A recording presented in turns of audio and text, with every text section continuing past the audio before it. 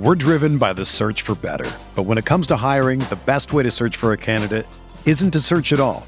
Don't search, match with Indeed. Indeed is your matching and hiring platform with over 350 million global monthly visitors, according to Indeed data, and a matching engine that helps you find quality candidates fast. Ditch the busy work. Use Indeed for scheduling, screening, and messaging so you can connect with candidates faster.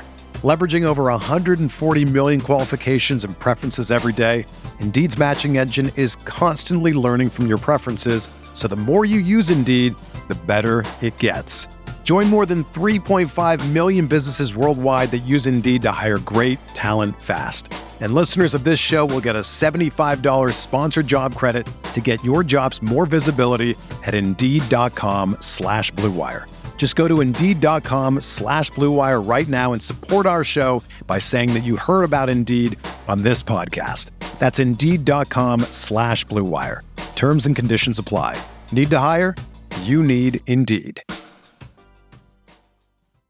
All systems are go. Ladies and gentlemen, Chris Van Vliet. Oh, it is so good to see you. Welcome back to another audio adventure on Insight. I'm CVV, Chris Van Vliet, and my goodness, how is it December already? I mean, I know how it's December, like all the other months ended, and then this month began, but wow, 2022 is almost done. 2023 is right around the corner. But I got to say, like in my personal life, 2022 has been a pretty great year. Like this is certainly one that I will never, ever forget. I got engaged this year. We bought a house this year. And I'm sure you've seen the news, but we're having a baby. And we just found out on Saturday that we're having a little baby girl. So I'm so excited for what 2023 has in store for us, like me and my fiance, Rachel. So excited to see what 2023 has in store for you as well. But that doesn't mean you're off the hook for 2022. I mean, there's still a whole month left here. So all those things that you said you were going to do this year, all those things that last year, you're like, yeah, I'm going to get to that next year. Well, guess what? It's next year right now. So you've still got time to make this happen. So I'll let you chew on that for a little bit. So excited to have Jen Sturger joining us in person for this interview today. I mean, you know her from her time in AEW as a backstage interviewer. And if you're a fan of the movie Trivia Schmodown, she was a big part of that as well. And she just crushes it as a comedian. So check her out on her website. It's jensturger.com. She actually just did a photo shoot on there with CJ Perry, aka Lana from WWE. So you can see that on jensturger.com. Take a screenshot. Let us know that you're listening and tag us so we can share it out. On social media, she's at Jennifer Sturger. I'm at Christopher Van Vliet. No, I'm just joking. I'm at Chris Van Vliet. And speaking of social media, so cool to see those Spotify Wrapped numbers around this time of year. I'm always so blown away by how many people have Insight as their number one podcast of the year or in their top 5 podcasts. And that means so much to me, especially when like it's a top 5 with like Chris Jericho or William Regal or Joe Rogan or Eric Bischoff or Dak Shepard, like, you know, these people that are just absolutely crushing it. So I just want to say thank you. And we started doing this again as my way of saying thank you for leaving a review on Apple Podcasts. I'm reading one out on every single episode. So this one's from BMahMud88, BMAHMUD 88. CVV's interviews are always top notch. Every time CVV drops a new interview, I have to listen. He asks different questions than most others, develops a solid relationship with his guests, and doing that, it creates a conversation between two people and less of an interview. He's done gym workouts, movie interviews, wrestling interviews, in a set or on location, and he always stays fresh. Well, thank you so much for that. And if you haven't left a review, go on Apple Podcasts, leave a few words, or if you have left a review, go in there, add an emoji, add a few words, write a whole new review. It'll send it right back up to the top and we'll read it out here on the show. So just thank you for being on this journey with me. All right, let's get to it. Please welcome Jen Sturger.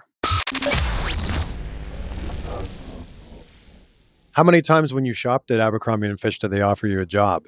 Oh, I did work at Abercrombie. You did? Of course you did. And I got fired because I got fake boobs and they were like, you don't look like the all-American girl anymore. No way. Yeah, true story. Wow. But I got fake boobs because I wanted to look like Trish and Lita. Like that was like I wanted to be a diva my entire life. Wow. But I am so fucking uncoordinated. So like this is the stuff we need to talk about. Oh, we're going to talk about all this stuff. I grew up in Canada, so whenever I would come to the U.S., we would have to go to Hollister. We'd have to go to Abercrombie. And then one time in Boston, the store manager pulled me aside and he's like, "You've got a really good look. Like, we'd love to hire you." And I'm like, "Oh, it happened. Yes." And I'm like, "Sorry, I live in Canada." Exactly. But thank you. But thank you. Thank you. I needed that ego stroke today. And I'm like, that's all I needed. Yeah. I landed, like, my first boyfriend out of college was a door greeter at Abercrombie. And I was like, fuck, this is great. Like, he's stupid hot, but he turned out to just be stupid. Did he ever wear a shirt? Yeah, sadly. And then I was like, we don't have much in common. No. But did he constantly smell like fierce? Yeah. Oh, my God. Fierce.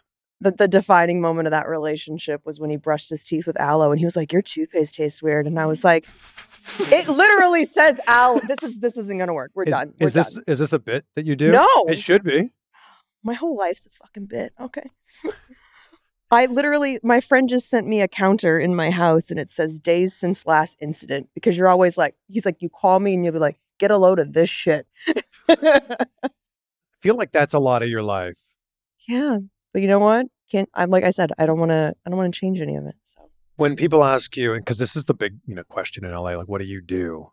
I feel like you can fall under so many different umbrellas. Yeah. What is it? What do you tell people? I'm an entertainer. That's what I say. Well, that's a dangerous thing, I'm especially in this part of Hollywood. I know, right? I don't say I'm a lady of the night. No, but I like to entertain people. I like to host. I like to do comedy. I like to act. I do all of it. I'm a writer. I even teach classes. I teach other women how to write comedy. So it's like jack of all trades, master of none. What are you paying me for? And what am I like magnetized to? What are you? What am I? Right. What are you magnetized to right now? I love making people laugh. So it's comedy. Right now, like it's comedy. Yeah. Like there is no better feeling than when I'm on stage doing stand-up. Where's home base for you right now? Right now? Yeah. Sherman Oaks. Well, I mean, in comedy, like, is it in comedy? Laugh Factory? Laugh Factory is one of my Laugh Factory. But honestly, I've been doing a lot of stuff on the road because it's one thing to find out if something works here, and then it's another thing to find out if it works on the road. Right. Like the road is an entirely different beast, and that's one of those things where you have to know where you are. You have to know the audience. You have to know how the demographics change from place to place.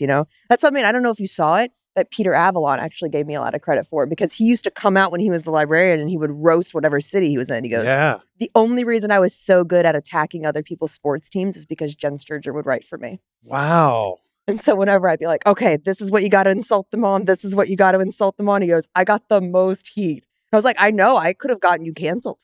You should just be a heel promo writer. Yeah, I mean, I think it's a roast writer. That's it is, technically what it is, yeah. Is the idea that like when you go on the road, you really see what you're made of because it's not your home base. It's not people who know who you are. Yeah, there aren't any friendly faces in the audience. I mean, like I do have friends come out and see me from like around the country, but it's so rare to like see faces that I know in the audience once you're out on the road. Like I'm in Sacramento one time. I'm going to Indianapolis this week, Chicago the following week. So I'll have like friends that I've met along the way, usually through wrestling or other gigs that I've had. Yeah. But you find out like the stuff that actually works that like everyday people can relate to. Because I think we forget that we're like in a bubble out here. Oh, like this 100%. Entertainment bubble. So it's like things, I'll tell that to girls that I'm helping write their sets with them. I'll be like, that won't work anywhere but here. Like everywhere but here, they're like, I don't get it. Like it's not relatable, like we live such a weird life. Yeah, LA life is just, it's weird. It's surreal. Yeah. And it's a bubble. You're right. Yeah. Yeah. What made you move out here in the first place? I moved out here, one, to get away from a terrible relationship. But besides that, honestly, I just felt like I had done everything that I could do in New York. And at the time, I was just getting out of like being involved in the whole like public scandal thing that I had kind of been dragged through. And I was just tired of seeing my face on the front page of the Post every few weeks. I just wanted some kind of anonymity. And coming out to LA, it's like no one cared who I was. Like it was a chance to kind of start over, and reinvent myself and figure out what I wanted to do again, And so at the time, I had a job with Spike TV. and was doing some hosting for them. And I interviewed this comedian and he was like, really funny. He's like, and you're super funny, like off the cuff. He's like, have you ever taken improv classes? And I was like, no. So I went and I took some improv classes. I liked it, but every time I would get to improv, I was like, you know what would be great if we wrote all of this down and then fucking rehearsed it. I was like, I have this thing where I'm just like, yeah, friends don't ask friends to come to their improv shows. It's great to have a skill, but like I was always drawn more to writing and being a good storyteller and making people laugh. Do you find, and I say this with great love and respect, do you find it's tough when you get on stage because before you even grab the mic, people have a preconceived notion of how they feel about you? You know, but that's the thing is people have a preconceived notion about me everywhere I go in life. You know, there's a funny thing though. I took this class when I first got out here. It was the very first acting class I took out here. And it wasn't really an acting class. It was like this essence class where you sit down in front of this room of like 30 people who you've never met. You're not allowed to speak to each other before the class starts. And you get up and they hand everyone a list of like 300 adjectives. And they have to circle all the adjectives that you portray without saying a single word. And so at the end of the class, they hand you all of your papers. You have to like figure out what your high scores were, what words came up the most. My top 5 returns for this little gimmick that they made us do were funny, sarcastic, witty, guarded. And my number 1 return that everyone in the class circled was damaged. Damn. And this is just you sitting there? Yes. What kind of vibe do you give off? I don't know. You know what I think it is at the time you have to remember where I was in life. I was coming out of New York. I was coming out of a rough relationship. I was coming out of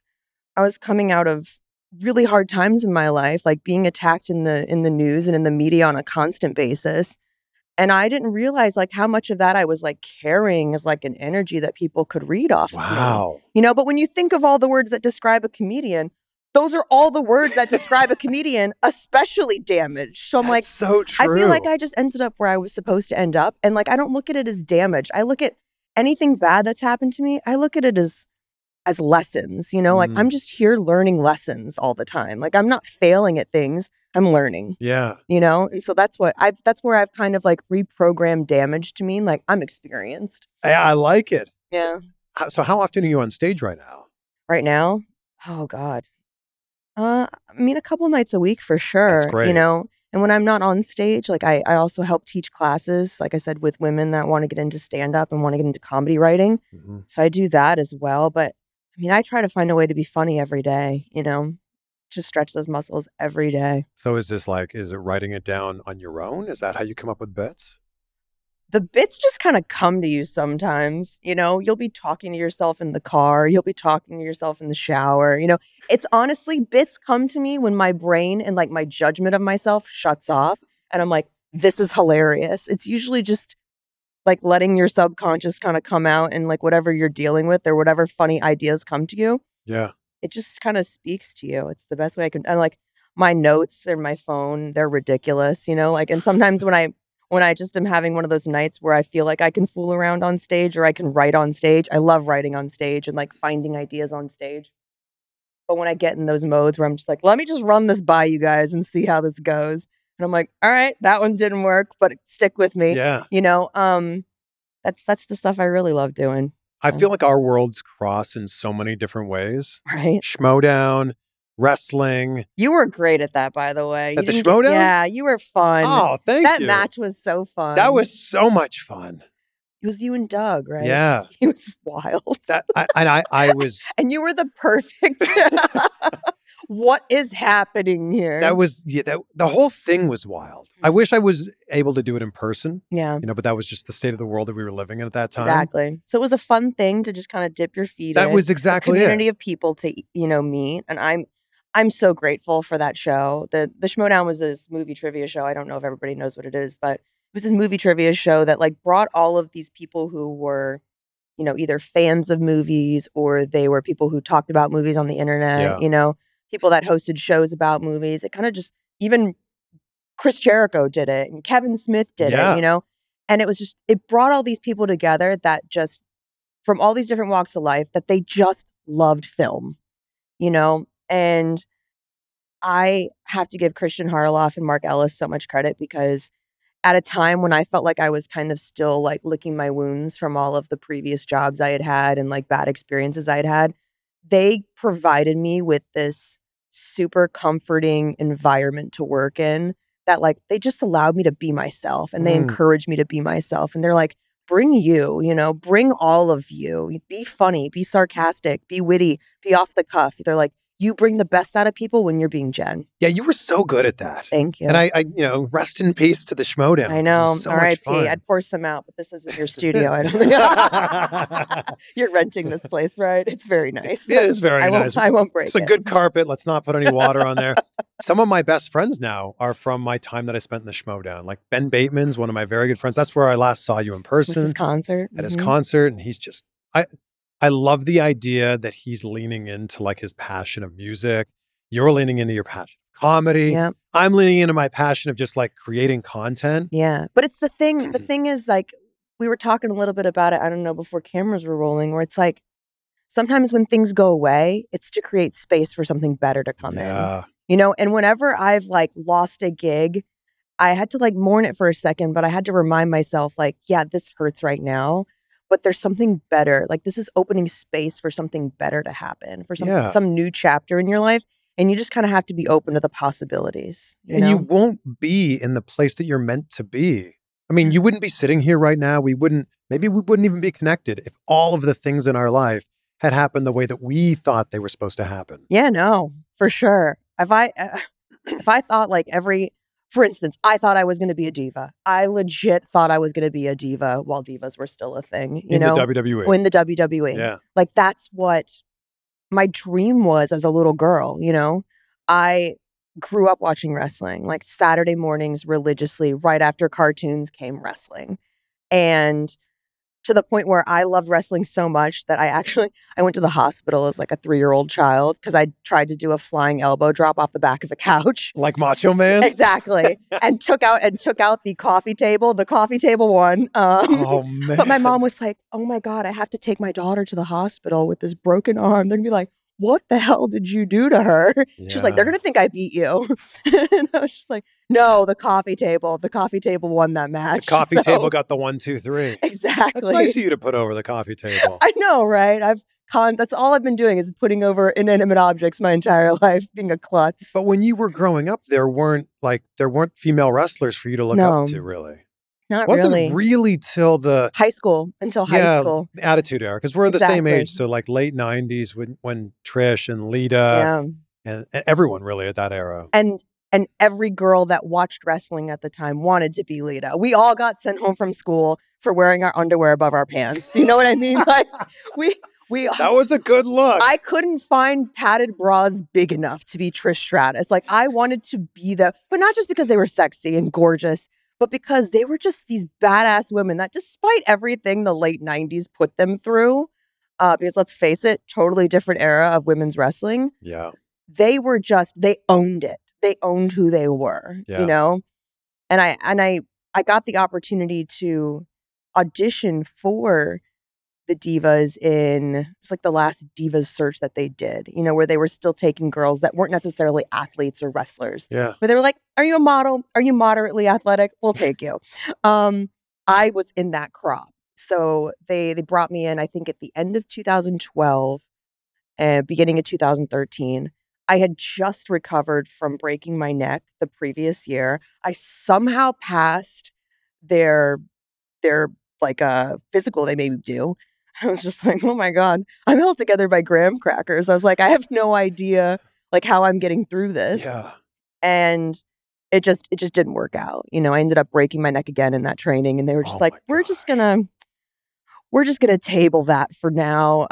They tried to bring me in to do like announcing type stuff, but I don't think I understood as much as I thought I watched wrestling and I understood wrestling. I don't think I understood the world back then as much as I thought I did. There's definitely something that once you're there, you truly see how the sausage is made. Yeah. Like you get a peek behind the curtain. It's like Wizard of Oz. Yeah. And you're like, oh, that's what you're looking for here. Yeah. And so it's funny because I don't think I really got the gist of it while I was auditioning at WWE. I still was trying to be Jen the comedian and Jen like the host, Yeah. when it was much more about being a good storyteller. Yeah. Being a good storyteller. And even when they were like, Jen, we want you to be like a heel announcer, I didn't know what that meant. Mm. So I just came in with this roast heat, and they were like, that's not it. And so now when I look back at my notes from my audition, I was like, oh, that's why I didn't get hired.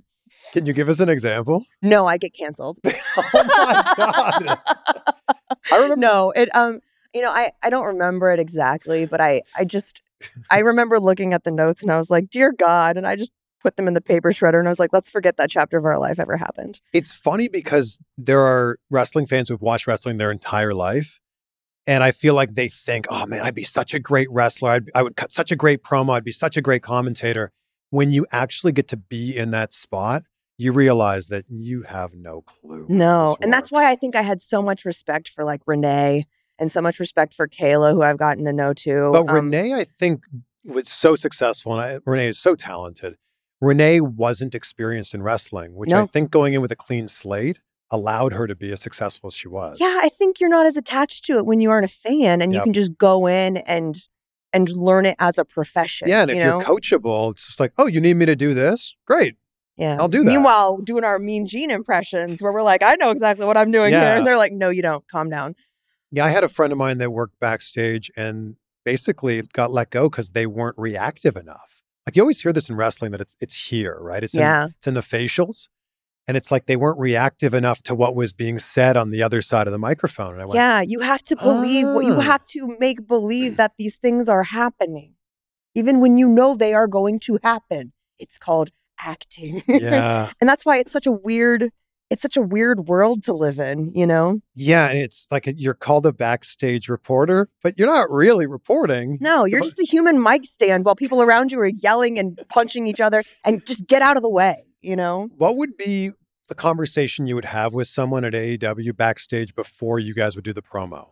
Oh, God. Because, AEW was really good about just going, all right, it's you two and you're selling towards this match, basically go. Yeah. So, it just all depended on who it was with. And I had such good chemistry with a lot of the cast. And they knew they could be funny with me or they could be engaging with me, I remember I gave, I think it was Scorpio Sky, like a funny one-liner. And I was like, you should add that in there. Because he was cutting the promo and it was very rockish. It was a very rock type promo. And I was like, you should add this line in there. And I'm like, and then Frankie should react to you saying that line because it was like had like a little entendre to it. And so, and I watch that clip back all the time and I'm just like, God, that was so smooth. MJF had some fun with you. Yeah, probably too much fun. I mean, before we had an HR department, but I respect that man so much for his skills on the mic. He's just beyond his years good. He is. I think it's going to be really cool to watch and see what comes from him. But he's just a great performer. Yeah. And I don't just mean that as a guy who's holding a mic, cutting a wrestling promo or a guy who's telling stories in the ring. He's just a great performer. Yeah. And I feel like you could stick him in a movie and he would be a great performer. You could stick him in a TV show and he'd be a great performer. For sure. Oh, but it was him, Jericho was always Guy's a so good. gift to work with. Yeah. Jericho, you could come up to him and be like, here's the plan. He'd be like, yeah, I like that plan. And then all of a sudden he would get like a wild hair and you would just have to roll with it. But whatever he came up with was going to be even more brilliant than whatever you discussed in the rehearsal, But would you say like, all right, do you want me to like tee up like this, upcoming event or match or like how would Usually there were just like keynotes you had to hit. You know what I mean? Yeah. Like you make sure you like promote this match is coming up, ask their feelings on this, and then this is going to happen. Then you have to react to this, and then this person's going to come in and hit this person. And please get out of the way, Jen. We're not insured for you, like that type of thing. I had to do one in the ring one time, and it didn't go quite as planned. Like someone jumped the queue a little bit faster than they should have. So I'm standing there in the ring interviewing Dusty, and Dustin and I was like Dustin Rhodes, and I was like sitting there talking to him, and all of a sudden, I think Sammy or somebody missed their cue and came in early, and I caught them out of my peripheral, and I was like, oh crap, I'm not supposed to be here. So you just see me sprinting out of the ring in like 6-inch heels. And my family was like, I had no idea she could move like that. Like everyone was just really impressed. They're like, Jen's got some speed on her, even in high heels. Good for her. But I think I was so scared that it had happened out of sequence that I dropped the mic in the middle of the ring, so it was picking up all of the noise. You know what? It was like being involved in a circus. That's the only way I can ever describe it. Well, we were both in AEW so early on when I feel like things were like, they were figuring things out. They were fly by night for sure. I was on episode 1 and episode 5. Mm-hmm. So like, they're 3 years in now. So they're on episode 150 something or 160 something. They've learned so much. And now it's a well-oiled machine.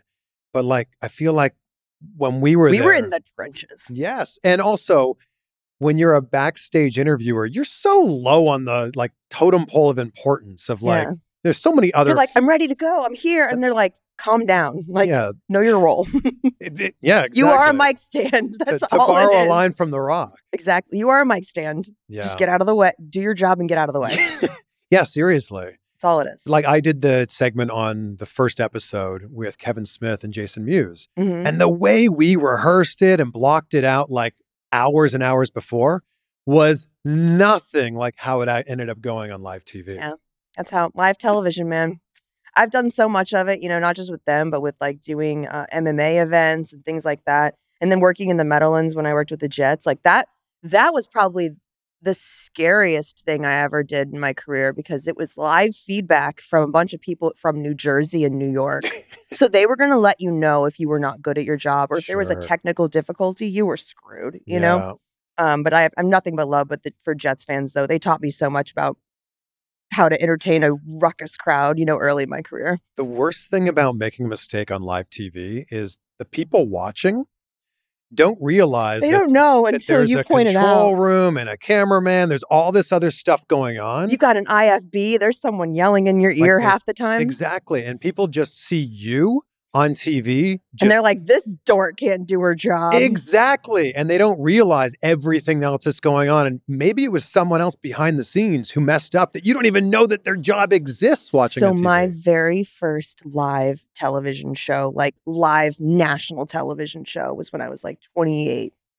And I had, my IFB piece in, and it was our A block of the show. And it was 4 of us sitting around a table, kind of like in a very Sports Nation first take type situation. And we're having to banter back and forth and have a conversation and make intelligent points about something. None of it's scripted. None of it's to prompter. Yeah. And they left open the channel to the control room in our ear. So you're just hearing, go to camera 1, go to camera 2, zoom in on Jen. Nope, not too close. It's back up. And you're just like, and then the minute we went to commercial, we'll be right back. And you just see all of us take our earpiece and we're like, oh. And they're like, you guys have to close that channel. Whatever was left open, let's never do that ever again. I had one. So the first American market I worked in was Cleveland. So I would be live at events like this particular one. I was live at like some sort of food festival. So I'm standing there and my IFB was like a weird, like a CB radio that I was plugged into with my IFB, and the signal was terrible because I was standing like under this bridge. And they were going to throw to me for like a live tease. And I was just going to be like, oh, I'm here at the food festival. We'll, coming up, we'll talk about this. And they threw to me, but it was all like staticky. And I didn't know I was live on camera. Oh. So I'm standing there. And then I'm like kind of looking around. And then I just ended up walking off camera and like talking to my cameraman. And I went on Twitter right after. And someone was like, Chris Van Vliet just ate a giant shit burger on live TV. I'm like, come on, man. Like, yeah, I had that happen at like an MMA event one time. And it's just like, that's when you rely so heavily on your producers and like the crew around you to make, like, we are only as successful as like the people around us. Yeah. You know what I mean? It's such a weird, thankless gig sometimes, Yeah. But that's it. I still wouldn't change anything about it. When you dip your toe into the wrestling world, I feel like you are owned by wrestling fans forever. Like you're one of us now. You are, you're kind of, you're a piece of it for sure. Yeah. You're in the zeitgeist, or you're always going to be in the pantheon type situation. Like you just get put in this cupboard of toys for sure. How much did your fan base change? I think my fan base was always predominantly male, so I don't feel like that really You don't changed say. much. Yeah, who knew? But I don't feel like it changed that much. I think actually comedy has has really started to change my fan base. And I think the more vocal I am about women's issues and the things that really matter to me, and creating a safe space for women, not only in comedy, but just I taught a class the other morning about sports media at the University of Florida. And one of the things they asked me about was, just creating a safe space for women and like giving all these women advice that had been through tough stuff in work environments and things that were going to prepare them going forward. And I just told them, I'm like, it is just so important that women become other women's allies. And that means supporting their projects, supporting their art, just support women. It's not that hard. We can ask men to be better allies all we want, but if we're not supporting our own, that's the real problem. Yeah. Why do you think it has been for so long that women won't support other women or don't support other women? Because I think that a male-dominated world has made us feel like there's only enough space for one of us. So it's competition? Yeah, so we're automatically turned against each other. And the fact of the matter is there's plenty of room at the table. We're all so different, Yeah. Like even when we got brought in basically to do the same job, what you and I do is so different. Yeah. Like we are apples and oranges, When I saw you in Charleston, West Virginia, episode 5, Yep. I was like, oh my God, I didn't realize you would be here. And you're like, I didn't realize you would be here. It was like the Spider-Man meme. We were like, who's doing what today? Are we both doing this? And I was like, what are you doing today? And you're like, I don't know. What are you doing today? I'm like, I don't know. And then they made it so like you were doing backstage stuff and I was more like out in front of the arena. Yeah. Which the weird thing about that is you can't really rehearse it. Nope. You can, but it's not going to go that way when it actually goes down. Well, you can rehearse it, but not in front of however many people were there, 10,000 people. Yeah. So I walked out during a commercial break and I'm just standing there and like people in the crowd are like, hey, CVV, what's up? And I'm like, yeah, okay. Okay. I don't have an IFB. I'm probably on soon. Exactly. And you're like, I don't want to be the guy that walks off to go talk to my producer at a food fair right now. And every single time that a camera goes live on you, you remember the one time that you messed up. At least I did. Of course. I remember the very first episode. So many moving parts. And I said to Cody, I said, am I going to have an IFB? Because I brought an IFB if I need an IFB. He's like, good question. I don't know. I always brought mine too because I was like, I want to talk. I want the truck in my ear. I want to hear what's going on. Me too. And instead it was a camera guy, it worked out great, but I just didn't know. It was a camera guy basically going. Like, oh, okay, cool. I guess we're on. Yeah. How many episodes did you do in total? About a year? I don't even remember. A little over a year, right? Like probably, yeah. But I mean, I when the pandemic started, I couldn't travel, because I have something called CVID, which scared the crap out of a lot of people during COVID. But it's common variable immunodeficiency. It basically means I don't have an immune system. So I was obviously really high risk when COVID came out because my body doesn't have the ability to fight anything off. So it grounded me immediately. Like, honestly, I stopped flying the week before everyone else stopped flying because they knew like, hey, there's a possibility there's something going on, And I think the week before that or 2 weeks before that, we had been in Chicago for Revolution. That's and right. I remember working at C2E2 and being like, I don't think we should be here right now. Like, this is just like, there's a thing like kind of looming around us, And I was really grateful. I didn't catch it. It kept me safe working from home. I built a studio. I pitched them doing things from my home studio. And they were like, let's see how good she can make this look. And I created a home studio in my garage, and it looked like a fully functioning, well-lit television studio. So I was super grateful. I found a friend here that was a brilliant cameraman and brilliant guy when it came to lighting. And I was like, hey, I can get you this gig. You can work with me. You just have to keep me safe. Like, you can't be running around and like, you're like literally one of the few people I see. Sure. And so luckily enough, like he got it and he was grateful for the opportunity to be able to keep working during a time when most people weren't. And, Cam and I have made some really cool stuff together. That's great. Yeah. Would you still want to work in wrestling? I think it just has to be the right opportunity. Yeah. And that travel schedule is wild because it's way faster than comedy, honestly. Like, You would get in either the morning of on a red eye, and then you'd be shooting later that day. Well, you got a long travel from West Coast to East Coast, too. And we were only doing East Coast loops at the time. Yep. We hadn't made our way out west. So it was like, it was rough on my body. It really was, And not only that, but I was also doing 3 hours of live radio every single day. So even when I was doing television, I had just come from doing 3 hours of live radio. Yeah. And that was just such a grind, That's also why I stepped away from stand-up, with the exception of doing a couple of, oddly enough, wrestling-related roasts, during the time. Yeah. I feel like, again, once you're in it, you're kind of always tied to it. So Yeah. this isn't the last we've seen of you in pro Probably wrestling. not. No. I know I won't be bumping, that's for sure. I took a bump recently and I went, oh, yeah. We should never do that again. No, I trained when I was 20 and, your body calluses up to it. Yeah. I always talk about that. But I bumped recently and I'm like, oh, no, thank you. I'm good. No. I don't get it. It's like you're putting your body through all these little mini car accidents is what it feels like. I'm 39 now, and I'm pretty happy, pretty grateful that when I get out of bed in the morning, I don't have too many things that hurt. In fact, I don't have any that hurt.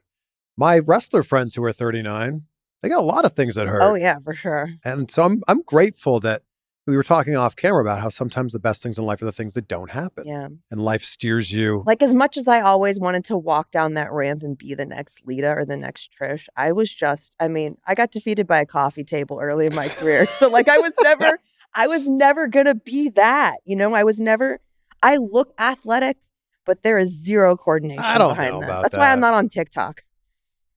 You should be on TikTok. I can't do the dances. You don't need to do dances anymore. No. This is going to be on TikTok, by the way. Oh, great. This clip Maybe right I'll get now, some followers. Yeah. Are you on? Yes, I am on, Okay, but I we feel will like I've tag only you. got like 2 videos. So I stayed off of TikTok for so long for that exact reason of like, I don't want to dance or I don't want to lip sync. Nope. Now I just take clips from these interviews and I put them on there. Yeah. And that's it. That's it. That's all you need to do. Okay. Maybe. I'm listening. All right. Maybe. We'll see. This clip's on there right now. Okay. So it's okay. We're driven by the search for better. But when it comes to hiring, the best way to search for a candidate isn't to search at all. Don't search, match with Indeed. Indeed is your matching and hiring platform with over 350 million global monthly visitors, according to Indeed data, and a matching engine that helps you find quality candidates fast. Ditch the busy work. Use Indeed for scheduling, screening, and messaging so you can connect with candidates faster. Leveraging over 140 million qualifications and preferences every day, Indeed's matching engine is constantly learning from your preferences, so the more you use Indeed, the better it gets.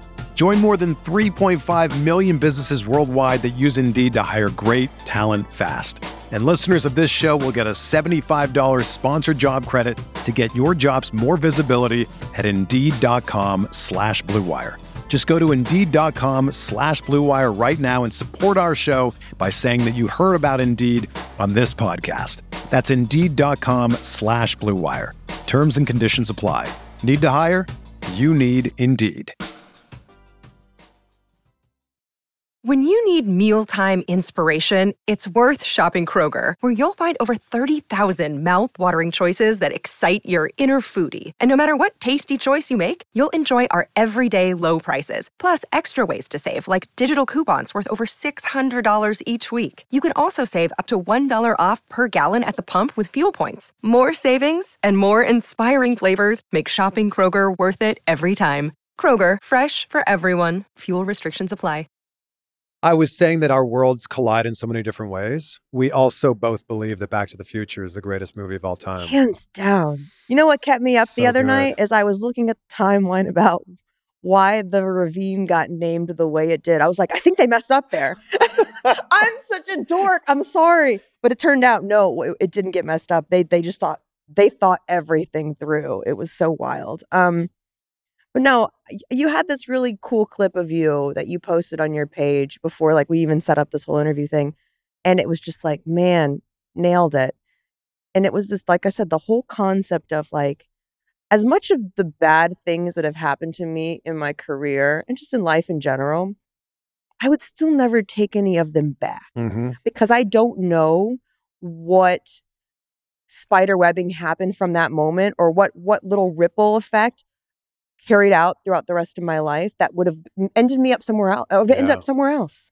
Yeah, Back to the Future is the greatest movie of all time because it reminds us that moments matter. Like if Marty's dad wasn't a peeping Tom and fell out of the tree and got hit by the car, then his parents never would have met, and then Marty would have never been born. And like, all of these things line up. Yeah. And I think about that every single day in my life. Like, what if I had gone through the yellow light instead of stopping at it? Mm-hmm. Or what if I hadn't like run to cross the street when I did? You know, all of these things, Yeah. right? That leads to like, do you meet this person or do you not meet this person, and everything else in your life? Yeah, and sometimes those moments that you think you missed or the moments that you're the most disappointed by end up being the biggest gift humanly possible. Like I said, I was crushed when the Schmodown ended because it had been such a safe place for me. You know, it had been such a family and a community that we'd built around this silly little game show. But when it ended, I was just like, all right, this hurts, but something better is going to come from this.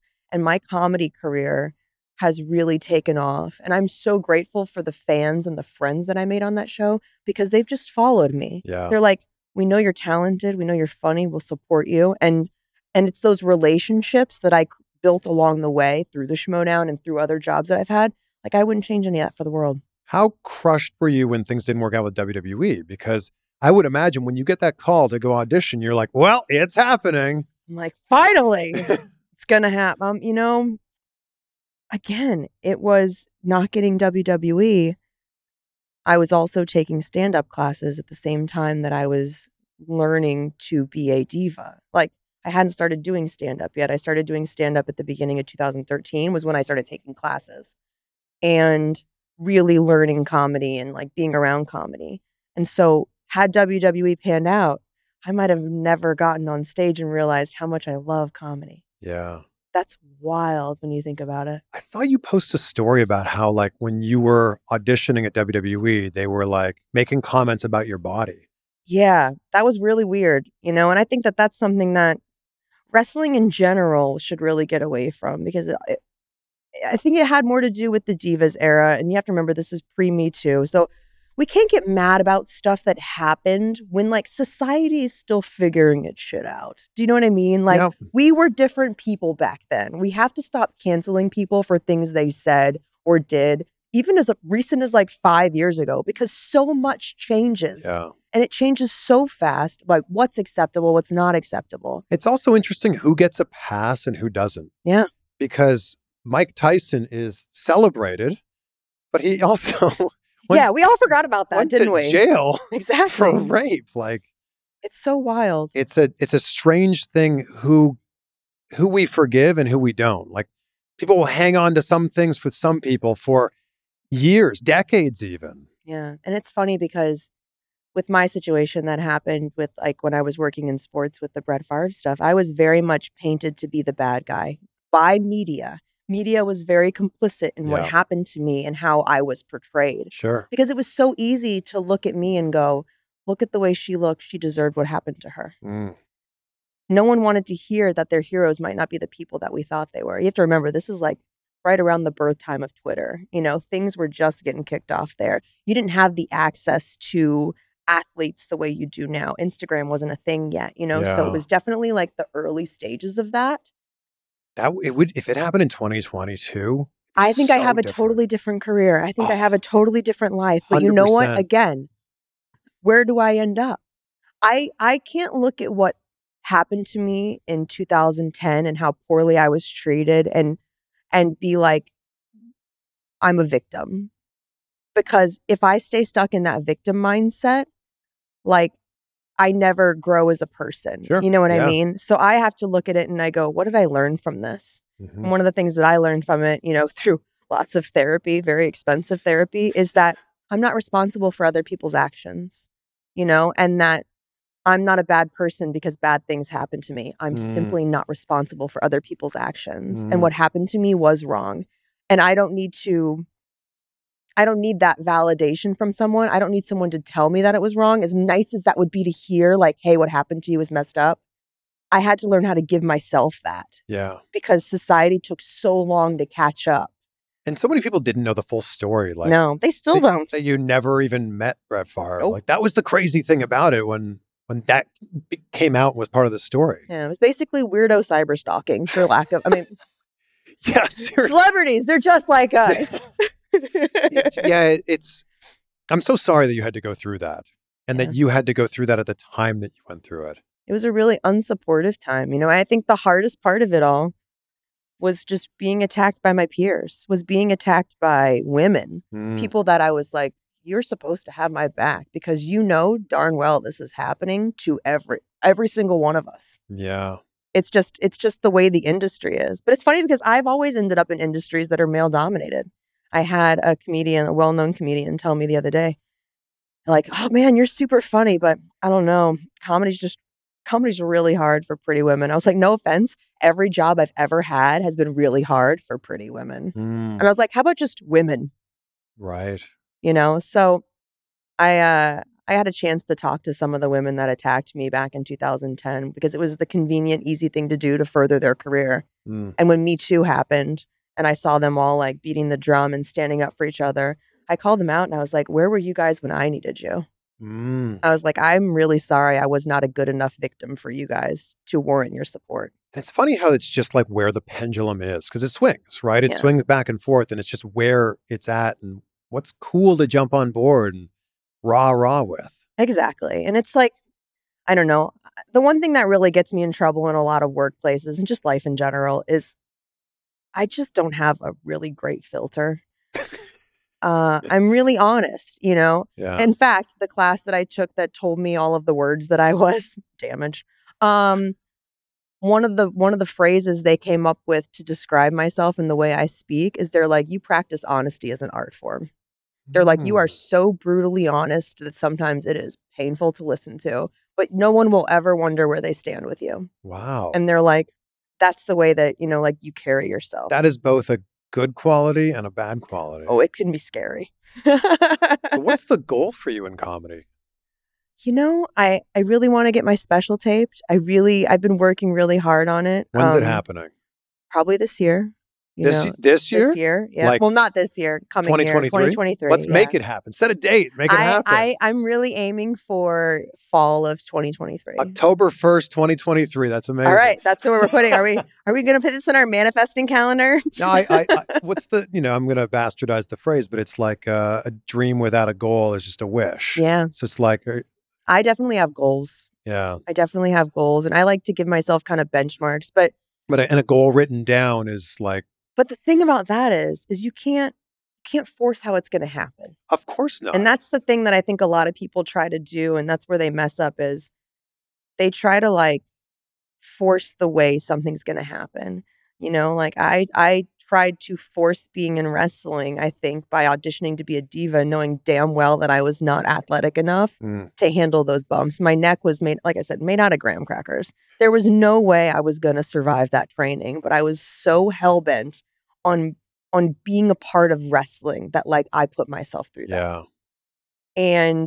But I think that if you can also like try to jam, your 10 years of goals into 1 year, you might not accomplish all 10 years of goals, but you might accomplish 2 years worth of goals or 3 years worth of goals, and you'll be way further ahead. So if you say October 1st is when it's going to happen, and maybe it doesn't happen until January 1st, you're probably way further along than if you just said, I'm aiming for next year. Yeah. I'll write little like notes down to myself, like this is the stuff that I want to accomplish. And it's funny because I'll forget that list exists. And then when you're cleaning out your folder in your phone, you come across that list and you're like, oh my God, I accomplished a lot of stuff on this list. Yeah. And some of it is still very much within my reach, And I just think it helps to remind yourself like how far you've come. Because sometimes when you get the thing that you wanted, you've already moved on to the next thing and you forget like, oh, you are exactly where you wanted to be before. This is like, these are the things that I wished for a year ago or 5 years ago. Yeah. There's so many comedians now that are funding their own specials. Mm-hmm. Like I'm good friends with Michael Yo. Yeah. And the fact that he went out, funded his own special, his goal was to get 50,000 views on this special in a year. He put it out in March and he already has, 500,000 views or something. I'm like, yes, you're Michael, did it. You're Michael Yo, by the way. He's a great human being. We have so many different simpatico. So like, many. so many links. Marty it's crazy. McFly, Michael Yo. So many different links that pull us together. It's wild. I feel like we'll have to do several more of these. For sure. I'm always down. I end every conversation talking about gratitude because it's such an important part of my life. And I wake up every day, I say out loud 3 things that I'm grateful for. And I do the same thing before I go to bed too. Mm-hmm. So what are 3 things in your life that you're grateful for right now? That I'm grateful for right now.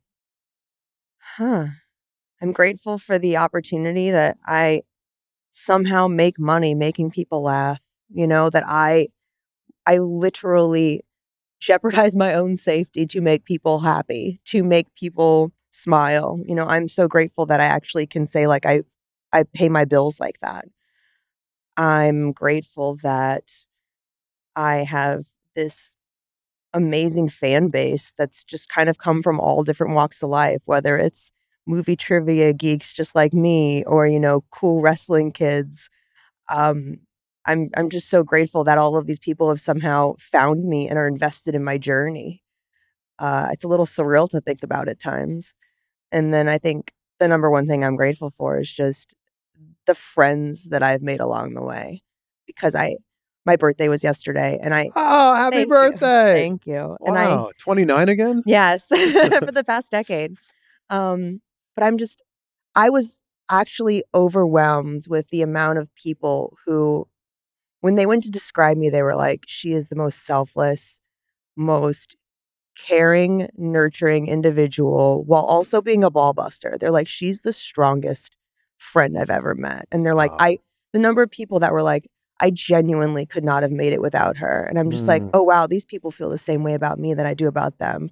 And it's just to know that those relationships that you're building and the friendships that you're building are real. Because let's face it, out here, so much of this is make believe. This isn't even a real wall, like, sorry, kayfabe. But, so much of life is just people being phony and just going through the motions. And so it was like, I'm so grateful for just the amount of real people that I've had in my life that impact me on a day-to-day basis. Yeah, I love that. This has been such a great conversation Has we've gone all over the place with. But thank you for joining me for this. It's a lot of fun. Yeah, Thank you're you so awesome. much for having me. You're awesome. You're awesome. Yeah. I'm sure we'll run into each other in another wrestling job soon. I'm sure. Or a Ben Bateman show. Who knows? Exactly. Or a movie premiere. Who knows? Who knows?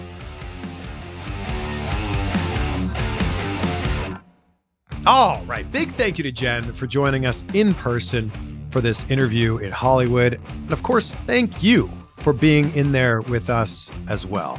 Please follow the show, leave a rating, leave a review if you're listening on Apple Podcasts, and take a screenshot. Let us know what you thought of this episode. Jen is at Jennifer Sturger. I'm at Chris Van Vliet, and her website is jensturger.com.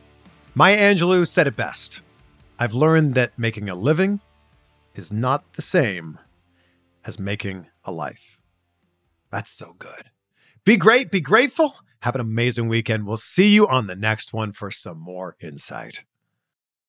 Without the ones like you, who work tirelessly to keep things running, everything would suddenly stop. Hospitals, factories, schools, and power plants, they all depend on you. No matter the weather, emergency, or time of day, you're the ones who get it done. At Grainger, we're here for you with professional-grade industrial supplies. Count on real-time product availability and fast delivery. Call, click Grainger.com, or just stop by. Grainger, for the ones who get it done.